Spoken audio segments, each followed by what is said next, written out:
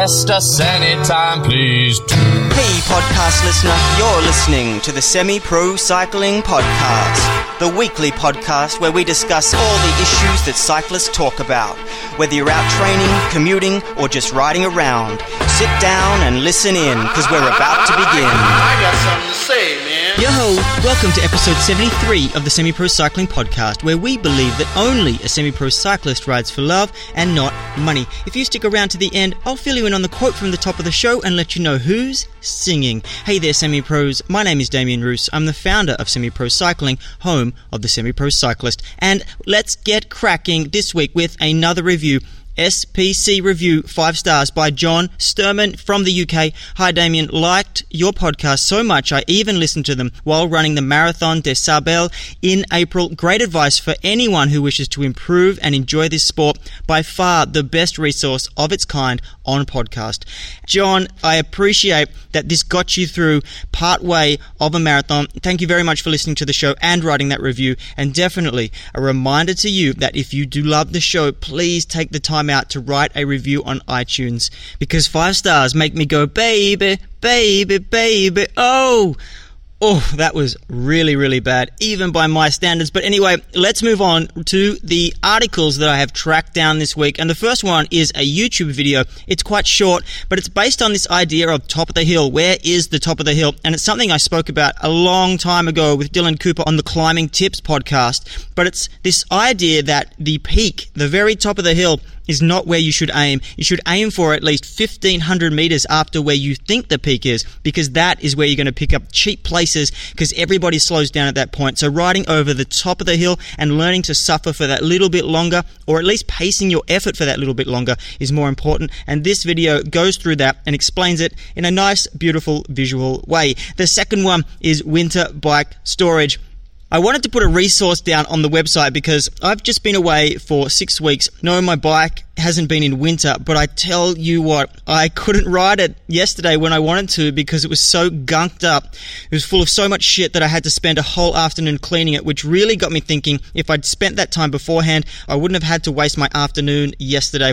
But there is a great article that I found on bicycles.stackexchange.com. I don't know if you are aware of this website, but it's a great question and answer website specific to bicycles. But the link that I have is winter bike storage, and there is a great section on there with 7 steps of what to do to your bike if you're going to store it either winter or over a long period of time.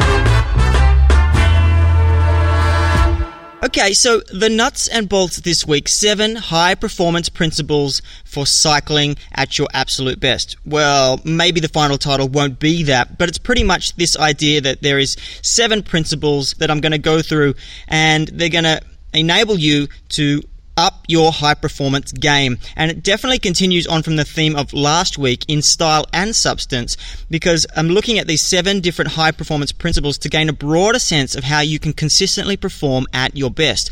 The hyphenated word high performance is thrown around a hell of a lot, but what's behind it is actually creating a culture to support your own high performance.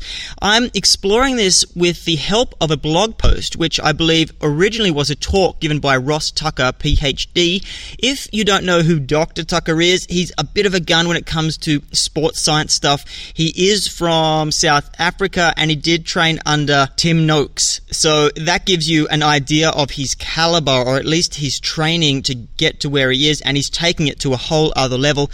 But definitely when it comes to working in the world of high performance, he is one of the guys to go to for information, and he does also get outside of the high performance world and take a look in, which kind of interests me as well. But anyway, I'll link to the original article in the show notes so you can check it out, but I'm going to go through his 7 principles and how they relate to the semi-pro. He talks about these principles in the context of sports and business and creating a high performance culture in a team.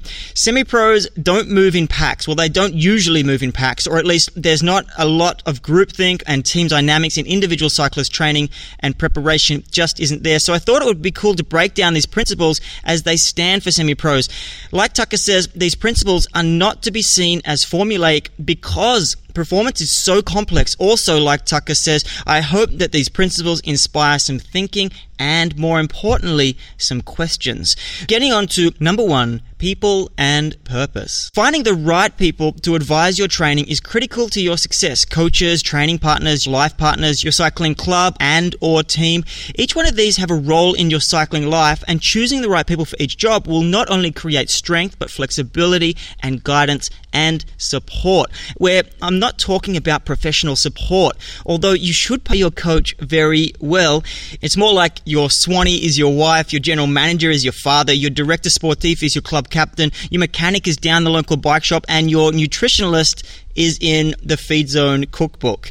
But what I'm trying to get at here is this idea, which was brilliantly stated by Jim Rohn, and it is, we are the average of the 5 people we spend the most time with. So if you make the people on your cycling team, in air quotes, the best possible people, you definitely can't lose.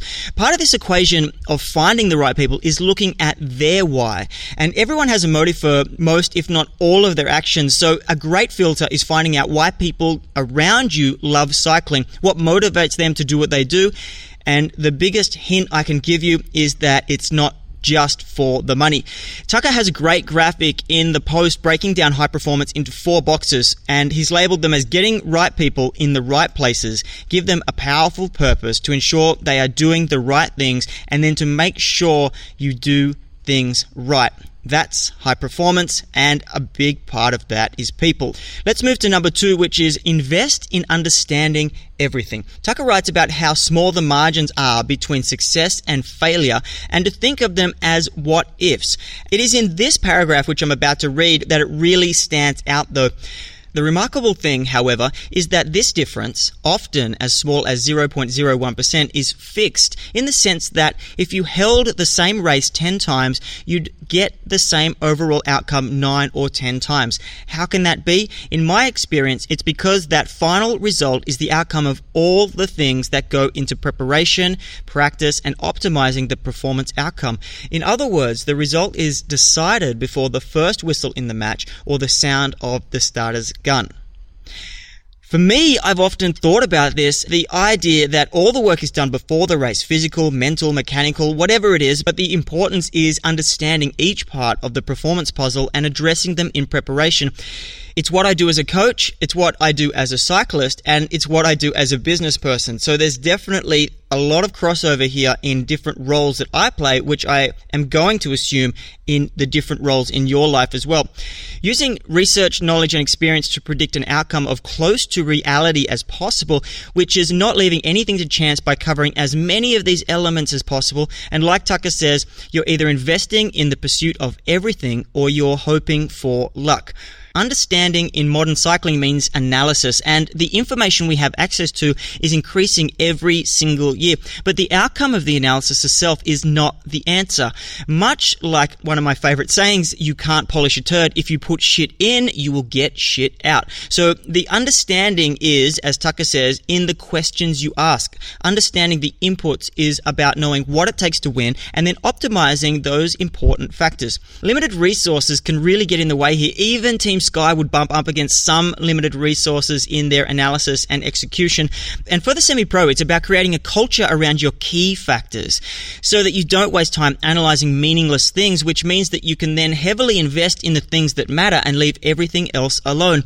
And this is driven by understanding of the specificity of your event and knowing what it takes to win. Rather than just being reactive to other forces, you set a course and take control of the inputs first and then shift when necessary. Always question your answers and direction at every opportunity, because just like an aeroplane pilot takes off and is heading in a direction, they are making small directional changes after takeoff, but they still get where they're going. Number 3 here is innovate, adapt, and change. The only certainty in life is change, and that this saying will remain the same. Everything else is up for review. Rules changes, opposition changes, equipment changes, and so success today is by no means a guarantee of success tomorrow. And Tucker sees this happening for 2 main reasons. The first one is that success inspires imitation. And so your rivals will close the gap simply by borrowing from and enhancing what made you successful. The information about performance usually trickles down from the pro ranks to the semi-pros, whether it's training techniques or equipment. If it worked in the pro peloton, chances are at some point that we'll get a hold of it, at which time the cycle continues and starts again. So the leading edge cyclist may get an advantage from being an early adopter, but as soon as that information or product moves to the long tail, the advantage will diminish again, at which time you need to start new and create a gap again with some other product or information. The second one is that you'll get worse because the tiny things that got you to the top tend to be forgotten once you're there. Whether it's laziness, complacency, lack of motivation, whatever it is, I'm sure all of those play a role some way or another. But has this happened to you? Because when a rider gets stuck in their ways or trains the same way just because they don't know any other way, or they believe that's the way that got them where they were before and so they'll stick to it, then this can really signal the beginning of the end. So to avoid becoming obsolete or simply out-trained, you must stay flexible and be able to adapt to stay ahead of the curve. What works and wins in the present is likely to be exposed as inferior in the future. I'm sure there's some old-timers listening here. Don't be offended by that word, but you probably have some great stories about cycling training of yesteryear and how different it is to today, and I'm sure we'll be doing the same thing in 20 years' time. The key here really then is that the requirement for sustained success is constant adaptation. It's not really about reading all the latest scientific papers or even reading all the latest books. It's more about having a go-to, trustworthy resource that can filter out bogus information from the legit stuff. So staying on top is also a matter of being prepared to make changes when you come across them. It's no point finding them and knowing that they're there, but then just ignoring them because you're not willing to change. And this is the best quote that sums it up. Surviving and thriving means capitalizing on change, not avoiding it. If you aren't moving forward, you're as good as dead. So number 4, the paradox of failure. As Tucker puts it, the paradox of failure is that those who wish to be successful are also those who are best able to fail. This definitely stands true in business, and crossing over into cycling, it stands true as well. And the good failures, air quotes, being a good failure means understanding that innovation, progress, and improvement are never smooth processes, that failure is inevitable, and it is an opportunity to learn. It's not really failure, but rather gathering more and more intelligence. I'm a big believer in failing fast, meaning you go hard and you risk the crash and burn, but do it quickly so you can get moving again faster and smarter. And part of this process for the semi-pro is having a safe environment in which to fail, whether on a micro level like eating the wrong food in training and wasting the ride, or blowing up in a B race and wasting the race but instead of your A race. And a coach can really help facilitate failure at the right times so that your future success is not compromised and still comes later. This is another quote from the article. An athlete who pushes their body to the point of failure is demanding adaptation that will provide recovery as optimal, shift the limit in the future. A coach who teaches new techniques or tactics must expect players to stumble and feel their way through nervously at first, making numerous errors before success comes when it most matters. So the 2 key adaptation requirements that enable good failure are: the first one, understand that failure will happen when you are pushing into any new territory, and this mindset will help you move past any failure much quicker and help you to take as much as possible from it, and then enable you to apply the information and change the second outcome. Secondly, the timing of failure is crucial to your season. It may and will happen at unexpected times, in which case just refer back to the first point I just stated. But outside of that, if you can, find the balance between stability and innovation and allow for some degree of failure. Try new things when you know there is some leeway or room to bounce back, and this means a lot of different things to a lot of different people, but at its core, it's understanding the risks and benefits of trying new things at the right times. Number 5, restlessness. Related to number 3 and 4 above, high-performance environments are by nature restless. They always seek the next thing and never accept status quo. Complacency and satisfaction are the enemies of progress, and so becoming complacent in any area of your cycling means you are moving behind. So satisfaction is good, but complete satisfaction means the journey is over, and the journey is never over in the semi-pro world because the competition never stops. And Tucker talks about this concept being the essence of high performance, because high performance is not about being the best, it's about being better. If you can be better today than you were yesterday, better this month than last month, or better this season than last season, then you are achieving high performance. Not everyone can win, but everyone can be better. It's really a nice way of putting it, and allowing everyone to compete against someone, which the most important person is that you're competing against yourself. This is a really big part of being the semi-pro because we're at so many different levels. We're not at the one high performance level where we're trying to win a gold medal or the Tour de France. There are so many different levels. The win for you might be a 10th place in your local criteria. So if you allow yourself to think that getting better means that you are participating in high performance activities, then it's going to hopefully fill you with some confidence and enable you to pull all of these things in and use them in your training no matter where you are in your cycling. And just to state it plainly, it's not just about competing to win, it's about trying to be the best you can be with the resources that you've got. So adaptation, innovation, and the ability to fail exist in this constructive discontent. In cycling and life, discontent drives progress. And the challenge is creating by design a collective restlessness in your life, and this is the art of hunger. Number 6, responsiveness. The classic top-down hierarchy is when you're a coach, you give the orders, and when you're the rider, you take the orders. This system is unresponsive, inefficient, and ineffective in a modern world. By allowing knowledge and instructions to flow both ways, it utilizes the knowledge and experience of all parties involved. It effectively, in one relationship with two people, it doubles the experience and knowledge that you're using. That's not entirely true, but I still believe you're better off in a responsive sense if you follow a new way of looking at this. And the new way comes with a new responsibility for athletes to take control of their own bodies. I know they have probably been doing this for a long time, but it basically just gives you permission to change the relationship dynamic between coach and athlete. If you are the athlete, you basically are just consulting with your coach when it comes to what you should do next. And I'm sure that you're already interested in your own training and how your body operates under certain conditions, but this principle is about not letting that go the moment you get a coach, staying active and alert, eager and ready to learn and question any decision that your coach makes so you can get the best out of their information and then your information.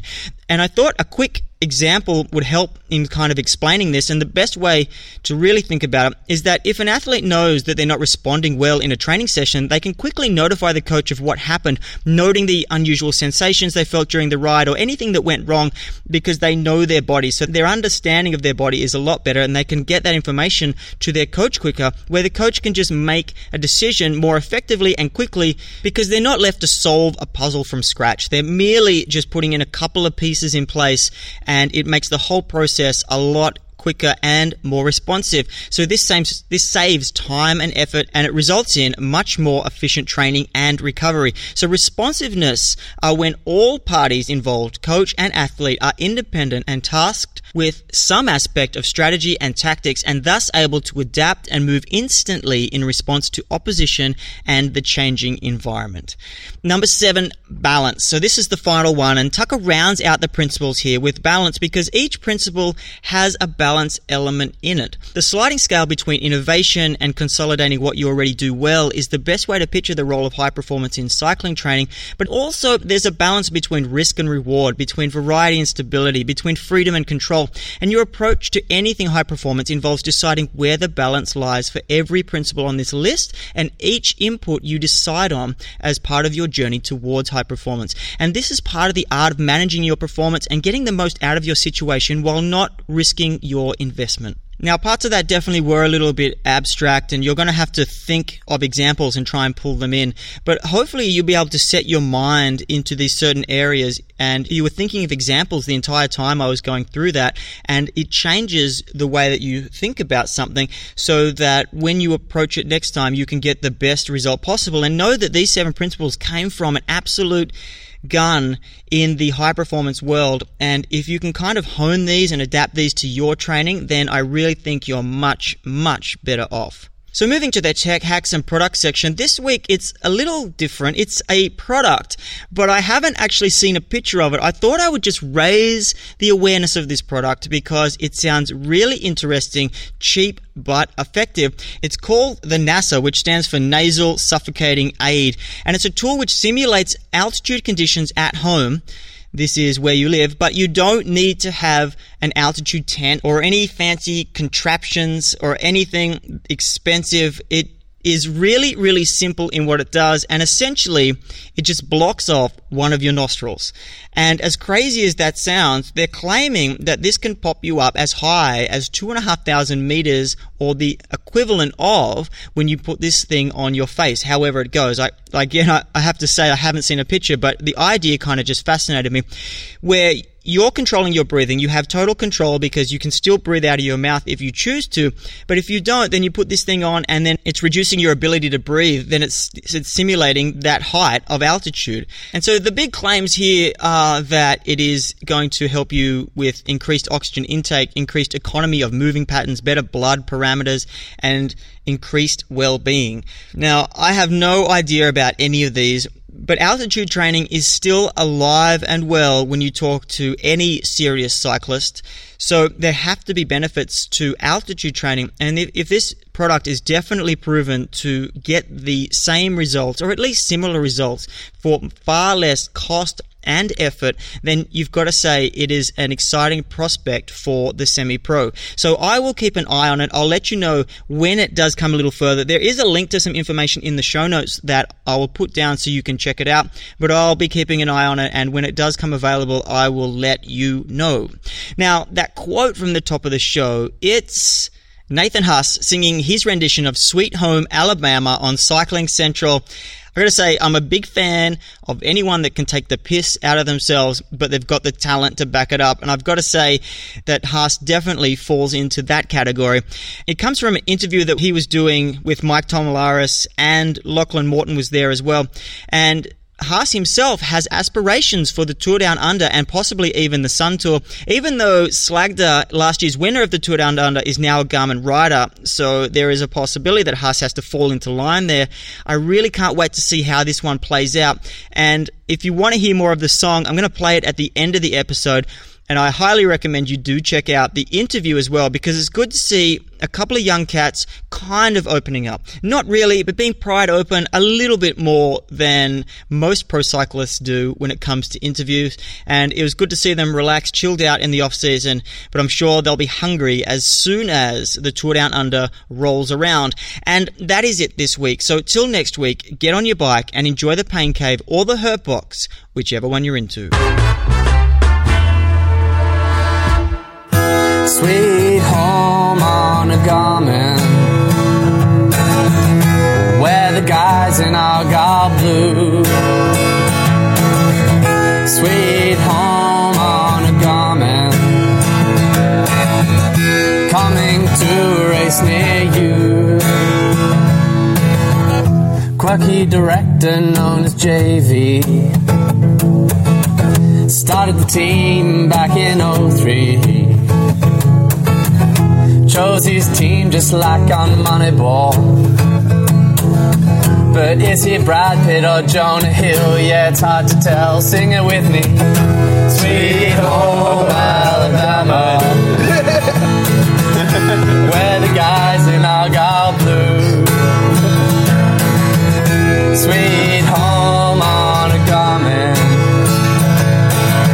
drug test us anytime, please do. Oh, Nathan Hatch, you have got some hidden talents, my friend.